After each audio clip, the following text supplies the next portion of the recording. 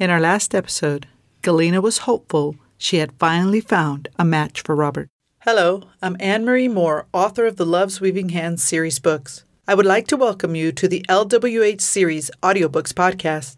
Here, you can listen to the audio version of my books. It is my hope that this series will encourage every woman to know true love. This is a 9-book series, and I will be your narrator for Book 2, Matchmaker.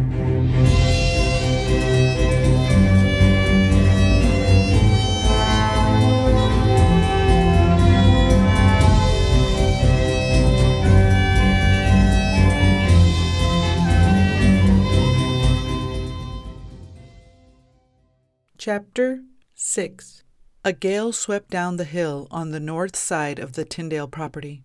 Galena stood with her hands on the banister porch, wondering what else she could do to fan the flames further between Abigail and Robert.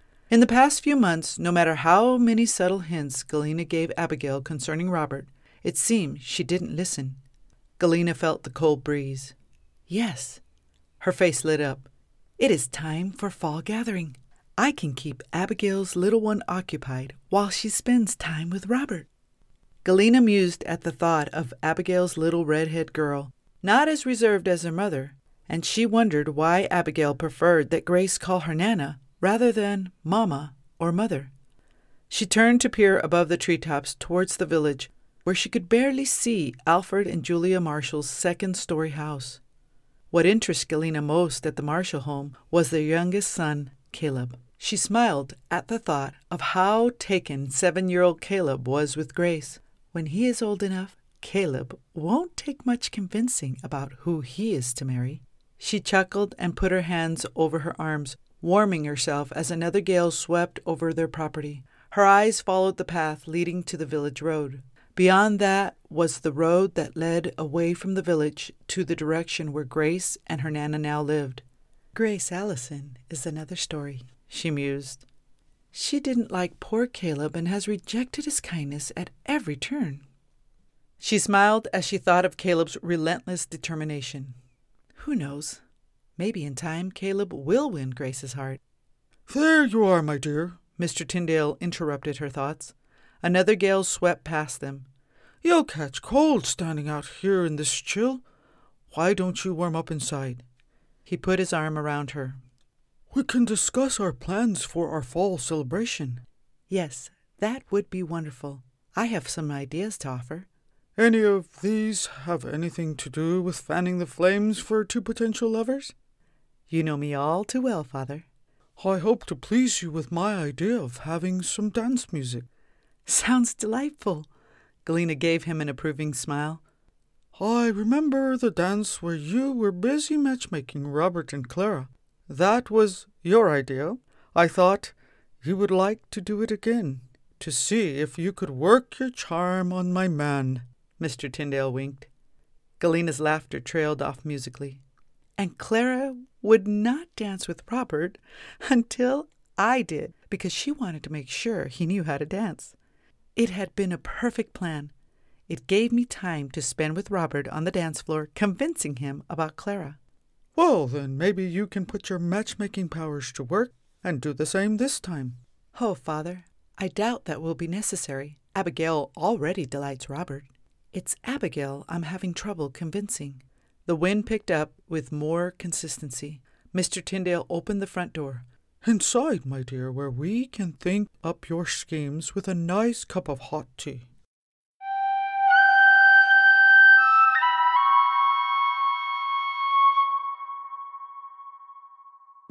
As you enjoy today's story, we want to encourage you to become a Love's Weaving Hands series audiobook supporter. We desire to bring quality Christian entertainment with biblical values to impact your everyday life. Our mission is to encourage every woman to know true love, and you can have a part in making this project a growing reality. There are plans for additional audiobooks and a radio drama of the 3rd book in the series. Your support will help us reach lives through our stories for God's glory. Become a part of the LWH Series audiobook support team by visiting lwhseries.com/support.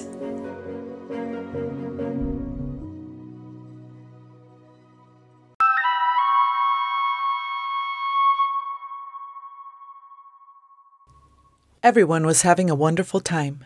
Galena took in the laughter, music, and "Don't you ever come near me, Caleb Marshall!"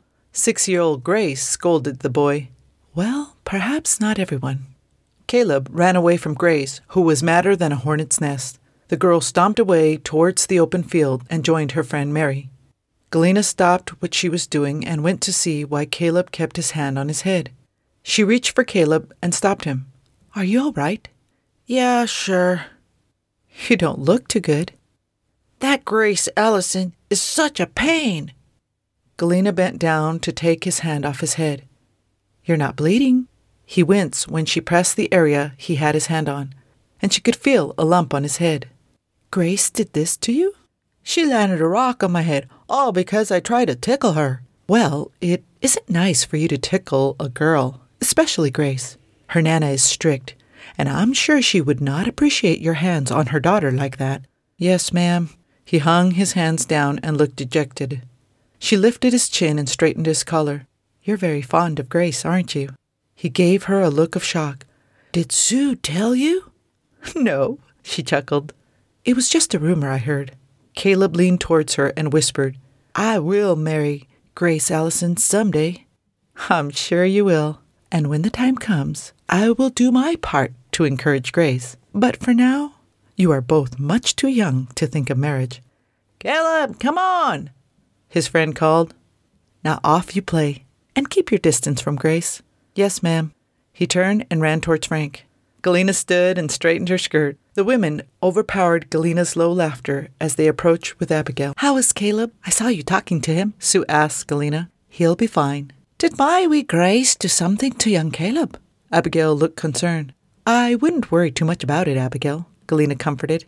"I just don't understand why those two can't get along." "Perhaps someday they will." Galena gave her a confident smile. Abigail turned to see where Grace was and walked in the child's direction.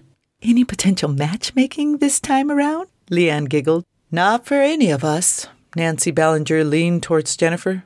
"But definitely for Sue there." "What?" Sue glanced at the women. "Paul Dunbar is quite the young man these days, and just how he found out about our festival, I'll never know." Galena gave Sue a knowing look, then went to straighten a few items on the table. "Did you tell him?"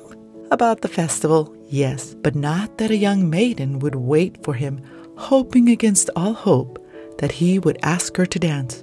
"A dance?" "Yes. Once the afternoon festivities are over, Father will surprise the villagers with a dance, but I thought to let you know ahead of time." Sue took on a dreamy look. "Galena is the best matchmaker in Brooks Village, Nana Abigail," Jennifer explained to Abigail when she rejoined the ladies. "She may have found Sue a match." "What about Robert?" Leanne squealed. "You said it would not be long for you to figure out who is Robert's perfect match." Galena gave Abigail a nervous smile, then straightened some food dishes as she answered Leanne. "I'm still working on that." She glanced at Abigail. "How about we join the rest of the festivities?" She gestured with her chin to the open field. "By all means. I think it would be good if you also joined us," Abigail asserted. They reached the crowd. "Run, run, run!" Robert shouted at his son Tom. "Maybe next time, son." Robert patted Tom's back. "Grace is a fantastic runner for a girl, isn't she, Papa?" Tom asked between huffs. "Her gender has nothing to do with the fact that she is an excellent runner," Galena chimed in. "Yes, like you were at her age, my dear," Mr. Tyndale added. Galena handed Grace her prize. "I got ribbons. They will be pretty with the dress my Nana will make me. Thank you, Miss Galena." "You're welcome." Galena leaned towards Grace and gave her a wide smile. "How about we have an adult race?" Mr. Tyndale raised his hand and looked about. "My papa is a good runner," Tom sounded. "All right, Robert. It will be you and—" "How about Miss Galena?" Tom asked. "You said she was a good runner. Then my papa could get beat by a girl like me." Mr. Tyndale's laughter filled the air, and he turned to his daughter. "I don't think it would be fair, Jeffrey. I was quite a good runner myself." Everyone waited for Galena's response. "I don't know, Father. Maybe Abigail here would like to race Robert." Mr. Tyndale turned to Abigail. "Why not show Mr. Gall that you are a good runner, Galena?" Galena frowned. Why did Abigail insist on calling Robert Mr. Gall? Was she ever going to be friendly to him? No, Abigail, I insist. You would probably do a much better job. Truthfully, Galina, I must give this opportunity to the one most qualified. The truth is, neither of these women could beat me. Robert turned to Tom. Just wait till girls grow up to be women. They can't beat men. Galina shot Robert a defiant look. Excuse me, I doubt that is true. See, Galina, you are far readier and most qualified among us women. Why not take Mr. Gall's challenge? Abigail coaxed. Galina looked to Abigail, then Robert. I believe I will. The race was on, and true to her father's claims, she was a good runner. Galina ran ahead of Robert, and they both disappeared in the woods. She spotted the hidden cloth and reached to grab it down off the tree branch. She turned to run back when her boot caught in a vine, and her body came down on the soft ground filled with early fall leaves. Are you all right? Robert reached her and helped her to her feet. Oh, this is ridiculous. I should have never dared you into this silly race. She dusted her dress and blew the strand of hair that fell in front of her face, only for it to fall back again. I am far too old for such foolishness. I don't think you're old, he whispered. Perhaps a little ambitious. He smiled and fixed his eyes on her. His gaze made her nervous. She shook herself and took a step back away from Robert and out of his hold. She straightened her skirt and hair and turned to run. The race is not over. She disappeared ahead of Robert and ran back to the awaiting audience who cheered her on. Grace was the first to meet her. You showed him. Robert walked up to the crowd in surrender. The dance was Galina's last chance that evening. She took Grace while Robert and Abigail were talking. When the music started, she smiled when Robert asked Abigail to dance. It pleasantly surprised her to see she agreed. Galina wished they were dancing to a soft European ballad instead of the nomadic dance of celebration. She called Jennifer to ensure Grace stayed occupied as she continued to fan the flames for Robert and Abigail. After the dance, they approached the table to get something to drink, which Galina readily offered. I don't think I've danced this much since living among the nomads. I hear they are a festive people. Robert sipped his cup. Galina busied herself while keeping an ear to the conversation. The music slowed. Good. Now if only she could encourage them to dance again without looking obvious. Robert put his cup down. Would you do me the pleasure to accompany me again, Miss Elson? Galina turned around and smiled with anticipation. I think I'd better not, Mr. Gall. Perhaps Galina would like to accompany you instead.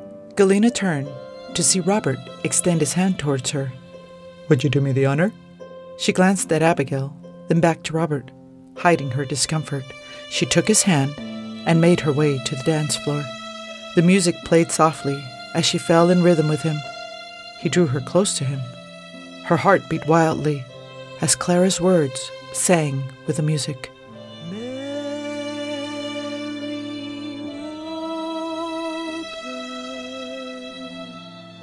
No, I can't.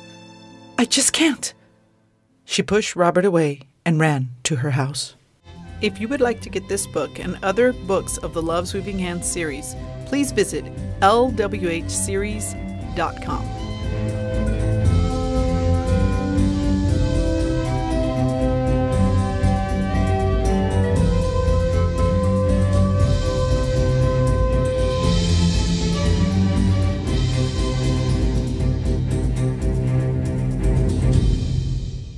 Love's Weaving Hands series books and audios are copyright by Living Faith Publishing, LLC.